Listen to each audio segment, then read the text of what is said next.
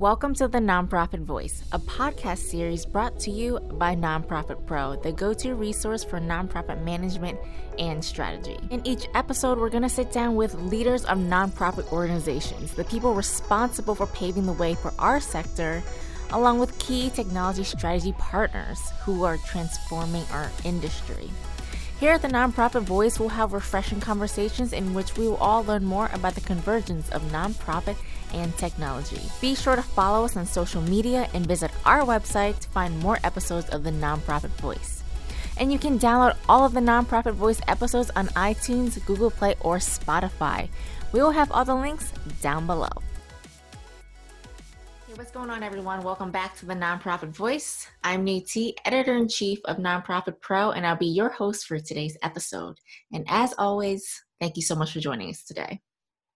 So we've got some exciting content on the agenda today, but first I want to introduce our guests for today's show. So please join me in welcoming David Neeman, founder and chairman of the Loyalty Foundation, along with Whit and Colin Hunter of Betterworld. Whit is a co-founder and CEO, and Colin is a co-founder and head of strategy and growth.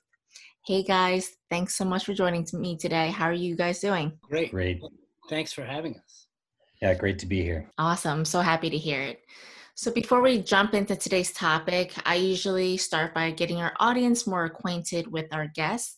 So David, I'll have you go first. Can you tell me and the audience a little bit more about yourself and about the Loyalty Foundation? Yeah, my name is David Neeman. I started the Loyalty Foundation in 2019 before the pandemic because we felt as an organization that technology is really the great equalizer in the future. And all children, irrespective of race, gender, or socioeconomic status, needs to have access to technology so that they can really play the part in the future. I was a prosecutor at the Manhattan DA's office for 10 years. And kind of my experiences working there as well as working at a tech company afterwards really sort of opened my eyes to the importance of hope, and also of a kind of a direct, efficient path to get there. So the Loyalty Foundation has always focused on getting technology to underserved communities. During COVID, we have delivered hundreds of computers to communities all over the country, including Flint, Michigan, Birmingham, Alabama, Newark, New Jersey, Yonkers, just to name a few. And we really just follow up with the delivery of technology, usually in the form of a refurbished Chromebook. And then we follow up with our educational offerings to make sure the children are able to use it and access their educational opportunities, as well as tech education when that's applicable. And then we also follow through with mentorship so that we can sort of bridge the gap and really attack digital equity by showing the importance of technology in the future. Fantastic. And Whit and Colin, please share more about, yourselves and Betterworld. Yeah. So Whit here. So Colin and I have been serial entrepreneurs and sort of infatuated with building and growing businesses for a long time. When I was at the University of Virginia as an undergraduate, I wrote my thesis on new ways for businesses to serve the common good. What would it mean to do well and do good as a for-profit enterprise? And thinking through, those questions, the outlines of Betterworld were born. So Colin and I and one other co-founder started a company called Betterworld, aimed to serve the nonprofit space through free fundraising tools that make their life easier and save them a bunch of time. That was about 7 years ago, and we've been grinding it out, building this platform, and it's been a real joy to be working together on this. Fantastic. All right, so I've invited everyone on the podcast today to talk a little bit about crowdfunding. We're going to talk about technology and, of course, fundraising strategy. But we have a lot to talk about, so let's just get into my first question. I kind of want to get started with the basics here and We're going to talk about a little bit about crowdfunding, but before we get into that, can we talk about what crowdfunding really is and how nonprofits can leverage it for their fundraising?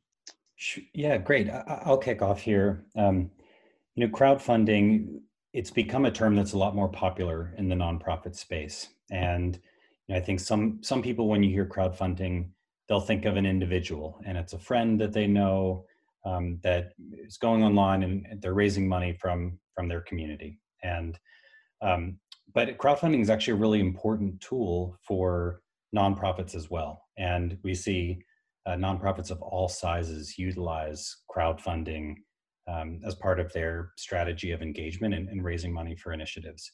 And I think the common theme between that crowdfunding as an individual and crowdfunding as a nonprofit is that you are engaging your community around one central objective. Usually it's, if you think about typical fundraising as supporting the mission more broadly, crowdfunding drives a certain amount of specificity. You could be raising money for a new well, or to buy a bus for a school, or to buy a whole bunch of laptops, in David's case that he's talked about.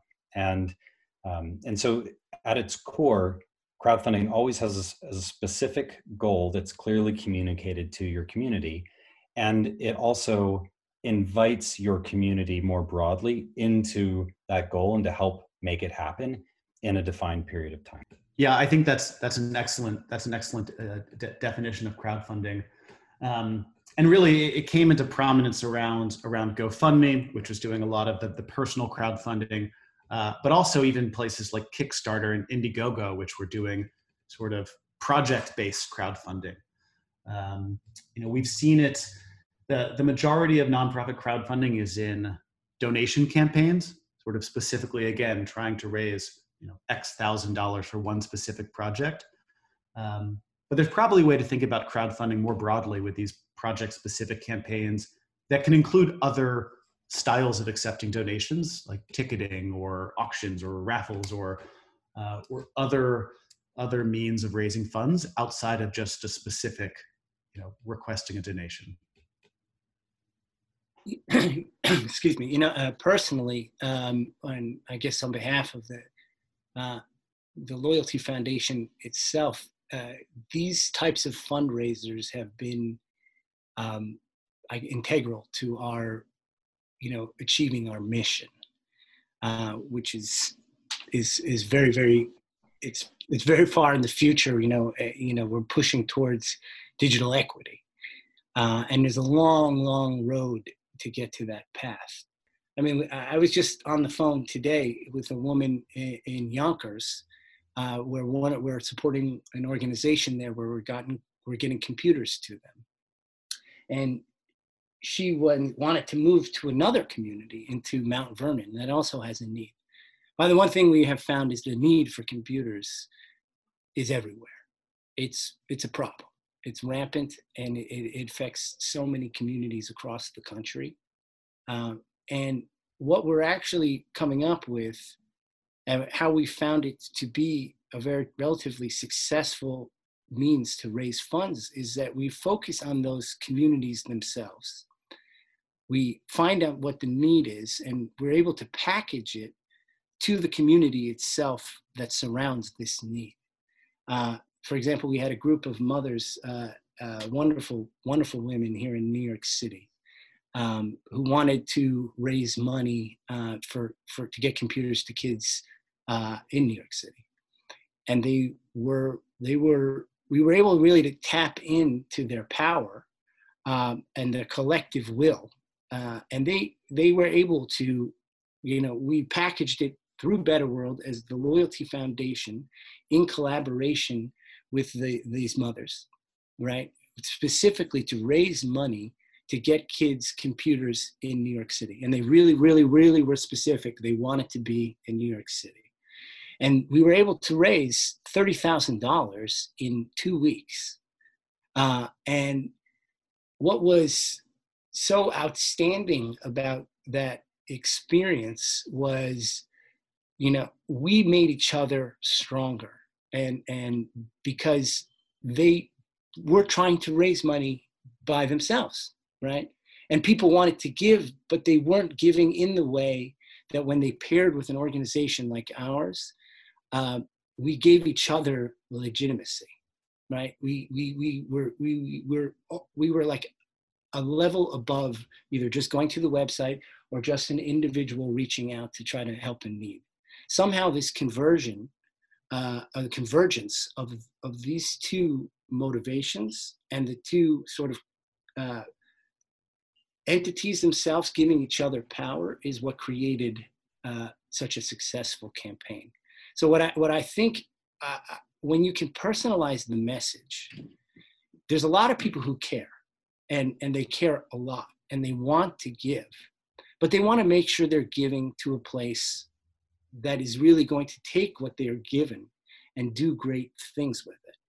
And I think a combination of the human element of a movement of such makes the whole process and the journey really more gratifying for everyone, and really more successful. Yeah, I couldn't agree more. It's certainly a powerful tool to have in a nonprofit should have in their back pocket, especially because it's leveraging their kind of most important asset, which is a supporter's passion and motivations and enthusiasm for the nonprofit's mission. But I kind of want to dive into, crowdfunding and peer-to-peer sound pretty similar. So Colin or Whit, can you break down the differences between the two? Yeah, I'll take the first stab at this, because there is a lot of overlap. There's a lot of overlap in the how of these campaigns, and we'll get into that in a moment. I think that the easiest way to differentiate crowdfunding and peer-to-peer is a technical one. What's generally known as peer-to-peer fundraising, you have individuals that have their own individual fundraising page. Colin has his page, Whit has his page, David has his page, and we all send our own individual page out to our friends, peer-to-peer. As opposed to crowdfunding, which is generally one central page that we all direct people to. But the overlap is that any successful crowdfunding campaign leverages people sharing the page with their friends. It leverages community. It leverages, people doing the exact same thing they would be doing in peer-to-peer, which is having conversation with their friends, getting them involved, posting on social media. But the only difference with crowdfunding is that it's going to one central place rather than going to people's individual pages first. Awesome. Colin, did you have anything to add? I think Whit hit the nail on the head. It really comes down to, yes, who is controlling, who's driving the fundraising initiative. Both are really effective strategies, and we see a number of the nonprofits on our platform utilize both angles. I think with peer-to-peer, it's all about how do you equip your community and your advocates to go out and fundraise on your behalf. And when you do that, that can really help increase your reach because you're broadening your network, but you also lose a bit of control over messaging and tactics. Whereas with crowdfunding, you retain some of that control. The messaging is coming from a central location, but it's harder to amplify the reach because you're doing it centrally. Yeah, that's an excellent point, actually. I think that is something that, obviously nonprofits have to be a little careful about, right? Because people have great intentions, and sometimes they have great enthusiasm, and people will connect to your mission for different reasons. And when there are individuals out there, it's hard to control what is being said sometimes, and I think also I think in our experience, and I would say that I would find that the crowdfunding, even the word itself, right, it's more of like a movement, right? And movements are very, very powerful. So individuals that are going peer to peer, that network or that sort of expansion is probably more limited than groups coming to a specific location. So I think nonprofits, especially raising money in challenging times like this, have to be very, very careful, right, and thoughtful about how they approach these types of things. It's just there's so many different ways to get to the end result, and I don't think there really are particularly many just one right answer. It's a combination of good strategy, a little bit of luck, and perseverance. Yeah, clearly technology, offers a world of possibilities for nonprofits. So I want to kind of talk about the ways that the ways that nonprofits can use technology in their fundraising campaigns. Colin or Whit, like, can you provide some examples of how nonprofits are leveraging technology to kind of boost their fundraising campaigns and just, get more interest and get more donors and get more dollars? Absolutely. Yeah, having a good understanding of technology and utilizing it in your fundraising strategy is it's not a nice to have. It's honestly a need to have in our current society. And that's one of our goals. Is as David was saying, one of our goals that our team works tirelessly for is how do we make it easy for our nonprofit partners out there to utilize technology, knowing that they may not have a CTO on their staff, or they may not even be very well versed in kind of latest tech trends. If we can build a platform and make it easy to take advantage of technology and to leverage it, then we've done our job. Technology really does a few things for nonprofits. It simplifies and expands your communication. It improves automation, and it broadens your reach. And a few examples of each of those, on the communication front, when you launch any sort of campaign, whether it's a crowdfunding campaign or an online auction, or you're promoting an event that you have coming up, either digital or in person, you need to get the word out there. And so being able to frequently communicate and to segment who you're communicating to follow up, and even when your event is live, to kind of share various items or share progress, and to keep people engaged, is paramount to being able to drive a successful campaign. But there's also the unglamorous side of communication, and technology just helps drive efficiency there. So, for example, our platform does automated receipts. So if you've won an item in an online auction, we've kind of taken the process out of having to manually send out receipts to all of your donors with the tax ID number and all the information that they would need. The system does it automatically. And so there are elements of communication that can not only drive more donor engagement with communication, but can also drive more efficiency for the nonprofit. I think we see that too on the automation front. This is not just true of our platform, but we see it more frequently now, that the interconnectedness of tools makes both the donor experience much better, and also saves time and headache for the nonprofit or whoever the administrator is of the campaign. One example of that is, we're in this interesting time right now where there are plenty of digital events happening. People are already also starting to plan selectively live events. And using our ticketing tool, someone can promote their digital event or their live event. People will buy tickets for that. And once they've purchased a ticket on our platform, now they're automatically pre-registered for any other campaign, whether that's a crowdfunding campaign or an online auction or a giveaway or anything else. They don't have to enter their information again. And so, any sort of gain around efficiency and automation saves a nonprofit time. And something that we talk about a lot internally is the two most precious commodities for a nonprofit is time and money. And so if we can help save them time and help them raise more money, more effectively and efficiently, then they're ultimately going to be able to carry out their mission that much better.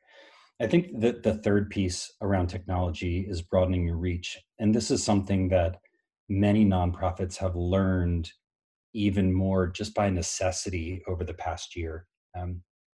There are some organizations, like David's, where they have a big reach and they're used to that.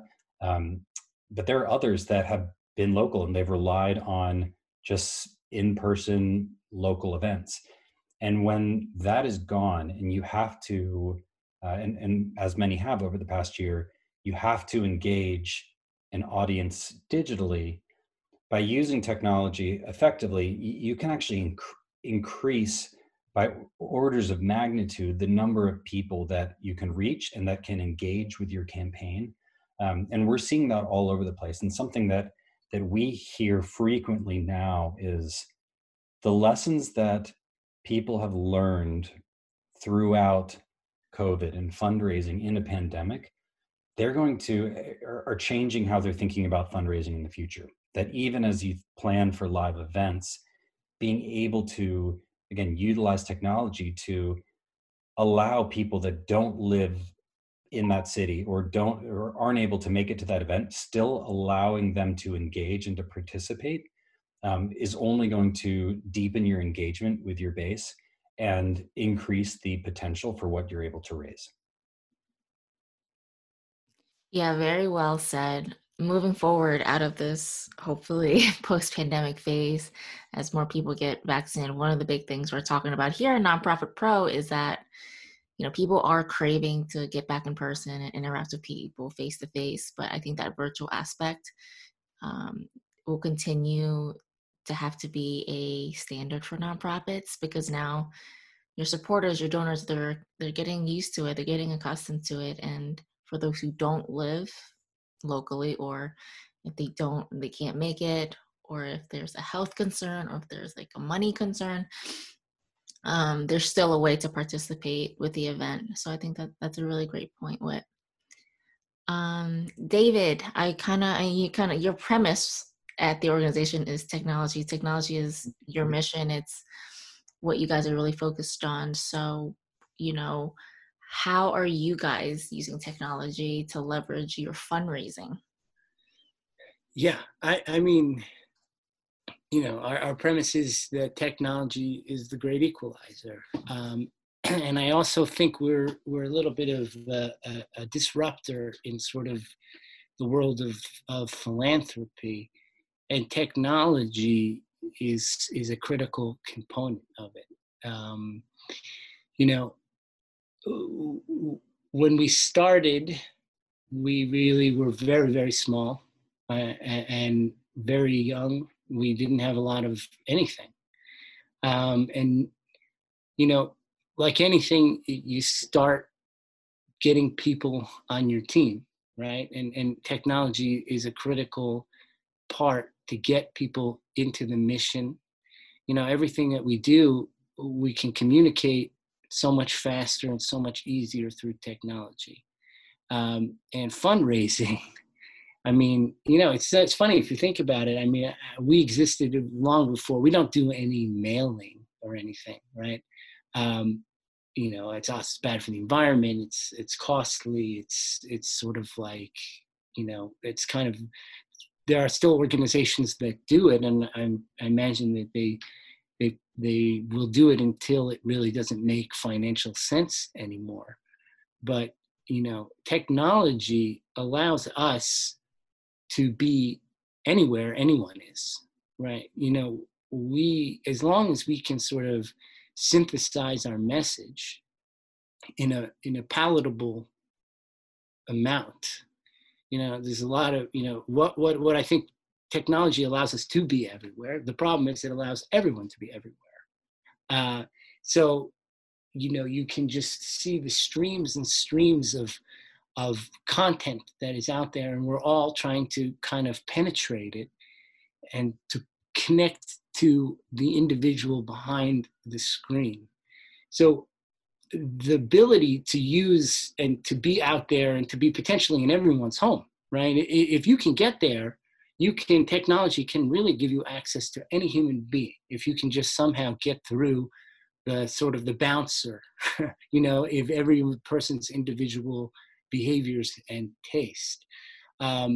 So the key component, I think, and we're still learning every day and adapting and learning and doing the best we can while still doing our programming. I mean, most of our fundraising, we have put, a shockingly low effort into fundraising, not because we don't think it's important, it's just we just haven't had time. We were on this mission to get as many computers to all these kids whose education had been cut short. And really our fundraising had been me whale fishing, out there just trying to get in front of people, just trying to get somebody to give us money. Right. And it was effective and it's worked because it was like an emergency situation and time. But now with the technology, it's like it's all about packaging it in the right way, communicating it in such a way directly to the receiver in the way they want to hear it. And not everybody wants to hear the messages in the same way. And I think particularly our mission at the Loyalty Foundation is really, it doesn't matter who you are. It doesn't matter where you sit on the political spectrum. It doesn't really matter where you are in your thought process. Virtually every person believes that kids need to have an opportunity, especially kids who, start with very little, like the underserved communities in this country and in this world for that matter. Everyone, I think, universally is like all kids should have an opportunity to succeed. So now we have a need that's stretched out, and we believe we have there's a large group that wants to donate, right? But they just don't know where, because it's not just enough to care. You have to have an efficient and thoughtful plan to achieve it. So what we try to demonstrate is that the need, like we have to, in a short amount of time, to get to as many people as possible, we have to package in that information who we are, why it's important, why we're credible, and what exactly is going to happen with your money. And so we focused a great deal, and all of our stuff is really focused on project-based things so people can actually see where their money is going. And technology is great because it's amazing. It gives us this incredible power to try to reach all these people, but it has to be dialed in at exactly the right amount. And that is what the complicated part is, but that's okay. It's okay that it is complicated and that you're fighting for the voice and the time of all these people, but it's just the fact that you can get there, right? Like there is a way. If you can put it together in the right way, technology makes it possible to reach the masses. Great. And I kind of want to dive into that a little bit more, David, on what you said about kind of like packaging your mission. I want to talk about the details of your marketing strategy. What are some creative or maybe unique ways you guys are marketing or, displaying your content on your fundraising campaigns to try to get potentially more supporters or supporters to donate again? Yeah. So I am figuring that out right now. It's funny that you're saying that. It's just like really this whole the Loyalty Foundation, from beginning to where we are now, we are where I thought we would be 5 years from now. Like we have grown so fast and so quickly. And I have to say a lot of it has to be with going with the flow, right? We didn't do computers pre-pandemic. We were focusing only on education. And then one of our kids in one of our educational programs didn't have a computer. And then I went and got him a computer and found that we were able to purchase these refurbished Chromebooks for like $100. And when I was able to find that there was a market to do it, we adapted, and then we launched our Devices for All program, which basically brought us to all these places across the country, and our computers were finding their hands into kids who were one child who was in a domestic violence shelter who was able to continue their teletherapy. So when all that became clear to me, that it was greater than school. Right. Another one of our students has written an amazing rap.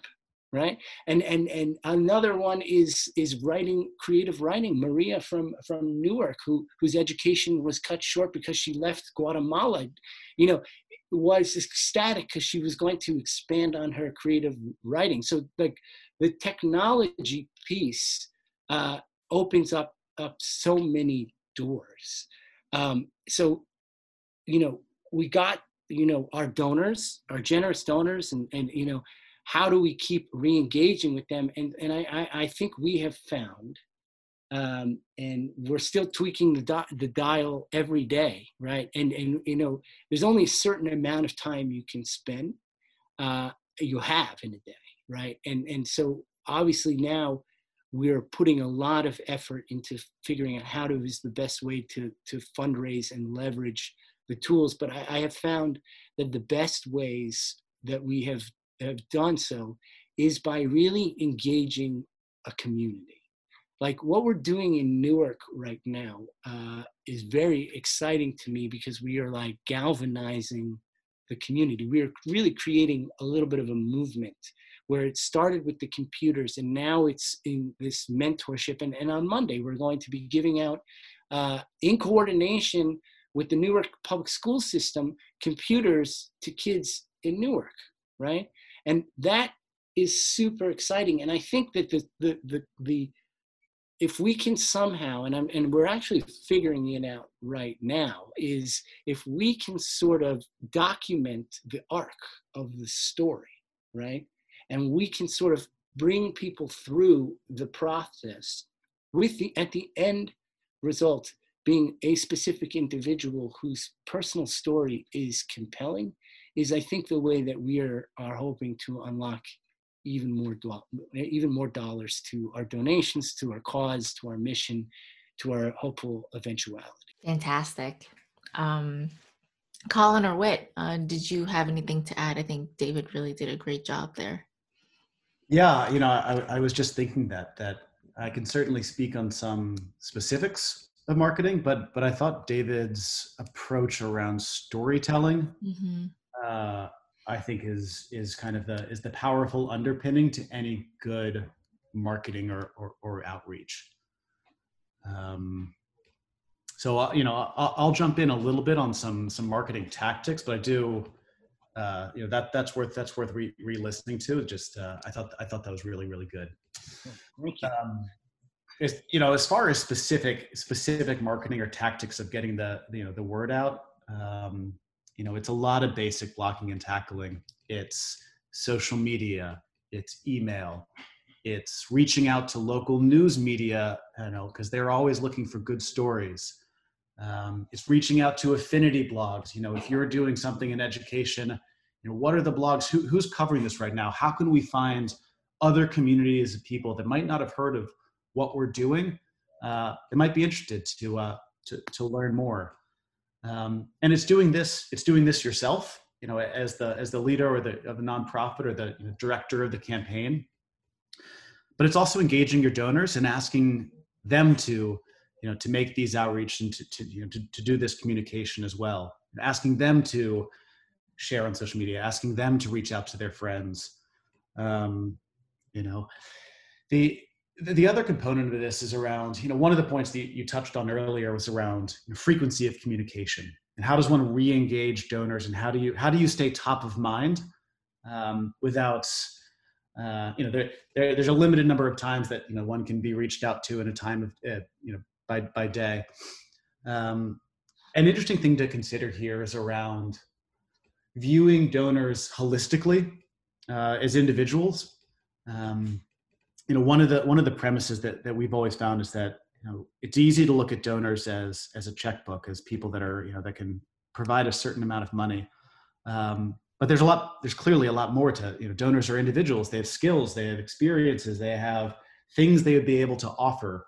And reaching out to people for some of these other talents and assets is a way to increase the frequency, but also the meaningfulness of some of those communications. Colin actually might be able to jump in a little bit on some of the early parts about his experience as a donor, but being able to be Colin, why don't you actually jump in on some of the early Betterworld stuff and the Bachelor Week stories there? Yeah, I mean, just a very personal example. When I was getting married, I actually found a place to do my bachelor party through a charity auction on our platform. And I think some of the benefits of it is where I was in life. I wouldn't have been able to afford this place, nor would my groomsmen, if we were just doing it on our own. And so it really was kind of creating this win-win scenario where 100% of our funds that we used to get the place went to charity. The owners of the home weren't using the home, and so it was easy for them to donate it. So everyone felt like they were doing good, and even that experience individually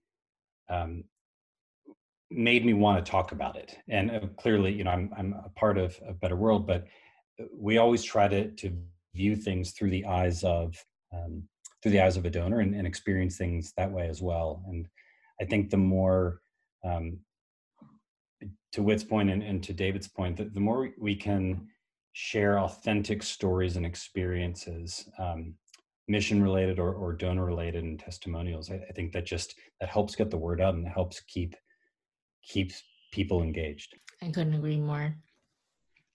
And to just talk about marketing a little more, I just want to briefly graze over, obviously when donors or potential supporters see a campaign, whether it's online or it's, through mail, copy and visuals are the thing that really pop out to them and get their attention. So what are some things, David, do you have any recommendations on some best practices to keep in mind when designing visuals? I would say I'm a big fan of the KISS system, right? Keep it simple, stupid. I think people have a tendency to do too much, right? I really like, and when they do too much, I think authenticity is really what everybody wants. They just want something authentic, right? And I think we try to force things too much a little bit. We have a tendency to overwork them. And I find that's what resonates with me. I also find that actually doing things is the most important thing. Like I don't like hearing about people talking about stuff. I like them actually doing things. So if it's authentic and it's connected to actually something being done, to me that is the best. By the way, I that's what I like, and I, I sometimes am at odds with other people because I'm really sort of laser focused on that. And I also think you gotta connect with the power of people, right? Like I think back to that powerful group of moms in New York City, right? I don't think what made that work so well, right? And by the way, not all of our things were that powerful, right? Like, I think you got to take a lot of shots. Some work out tremendously, some don't, but you just got to keep moving. So you really just got to keep trying things. As far as a copy and visual perspective, we're big believers that aesthetics matter. We try to create beautiful tools that are elegant and easy to use. And the reason for this, it's not just sort of satisfying our own, design ideals. It's that donors are, in every other area of their life, they are interacting with elegant design and great copy and images, because that's what sells on Amazon or on Uber or on Etsy. People are used to, if 99% of the communication that somebody is taking in is written by professional marketers and has beautiful images, it's really important that the communication that they're hearing about giving or an auction or an online raffle or event at least makes an effort towards those ends of clear imagery and concise copy. Clearly, it doesn't have to be perfect, but we're a big believer in intentionality, in high resolution images, and we try to make this really easy with automatically cropped images and sort of suggestions on copy, and we try to make that simple. But the best campaigns, we see thousands and thousands of auctions a year on Betterworld, as well as a number of other campaigns. But one of the biggest indicators of, is an auction going to be successful, is going to break their fundraising goals, is, did the team take the time to get nice images and take the time to write fun copy? Because that's what, story aside, people are consumers too, and that's what resonates. So I have one more question for each of you guys, but it can be a hard question depending on how you feel. We've talked about it a lot today, and then if there's one piece of advice you would give to nonprofits who are listening today, what would it be? I'll start with you, David. I would say the one piece of advice that I would give is go. Just keep going, right? And really be ready to change your path, right? See what is coming to you, follow paths that you didn't expect to follow, and also, do not let other forces stop you when you know that your mission is correct. There's plenty of money. There's stupid amounts of money on this planet. So much money in so many places that you can get it. You just have to figure out your path to do it. Be you, trust your mission. I mean, talk to people. And, people are the best sort of guidance if you're on the right path or not. Right? When I started the Loyalty Foundation and I told everyone the sort of the mission, every single person told me it was a good idea. They all said, but how are you going to do it? How are you going to get the money? How are you going to do this? How are you going to do that? And I was like, hold on a second. You like the idea? Is that what we need on this planet? And they were like, yes. So I was like, I will figure it out. Right? So we grew. And now we're moving in different directions. And here I am today on a podcast with the founders of Betterworld, who have made our world easier to raise money in ways that I never would have expected. When I started the foundation, I didn't even know what Betterworld was, nor did I imagine that crowdfunding and this type of thing would be as important as it was to our last year. So I think that if your mission is good, right, and it's important, and you can get people on your team, you can succeed. Yeah, I mean, first off, just love everything that David said there. And I think that sort of entrepreneurial spirit and compassion that he showed and continues to show, and just getting out there and doing it and getting outside the comfort zone, trying new things, I think is an awesome example and is really inspiring. I think the one piece of advice that's not unrelated to that I would give is lean into storytelling. You can't in some ways, you can't over communicate to your community and your network and your donor base the why you do what you do, the results that you're having, the stories along the way, and the more you can share in as authentic a way as possible, the more you're going to, the more successful you're going to be. If you win people's hearts, you're going to win their minds and you're going to earn their dollars. And so the more nonprofits can focus on winning people's hearts, telling the authentic stories of their mission and how the dollars that they're raised are being put to use. And even in the conversations that Whit and I have had with David, hearing his passion about bringing technology and computers to underserved children and people in communities that haven't had access to that gets me excited about it, and that gets me thinking about concepts like privilege, and that my young girls, they're too young to be using computers, but it would be easy for me to take for granted that they have access to them, and what a leg up that already is. And the more you can get out and tell your story, invest in storytelling, do it the best you can. There's no limit to what you can do and the impact you can have if you lean into that. So, and finally, Whit, what's your advice to our nonprofit listeners today? Yeah, happy to add my 2 cents, but I should note that certainly Colin and I and the rest of the Betterworld team are look up to most of the nonprofits on our platform as the ones that are doing the hard work, the ones that have actually been in the trenches for dozens of years, doing the often thankless, laborious, time-consuming work, often with another job.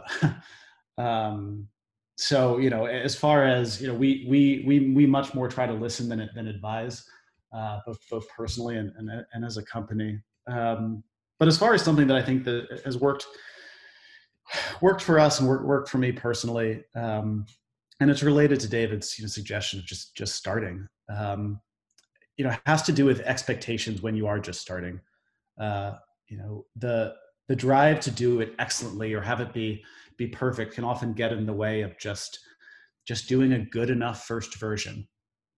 One of the things we like to say internally is around iterative excellence, and it's a highfalutin way to say that the first version is not going to be very good, but the second version will be slightly better, and the third version even better than that. And by the fifth time or the sixth time you've done it, all of a sudden this is it's at 100%. It's a polished, excellent, initiative or feature that you're doing. But the most important thing is just do the first version and be okay if it's not perfect.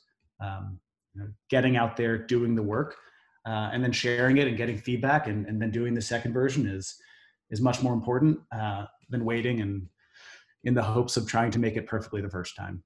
All right, great. So that about wraps it up for today's podcast.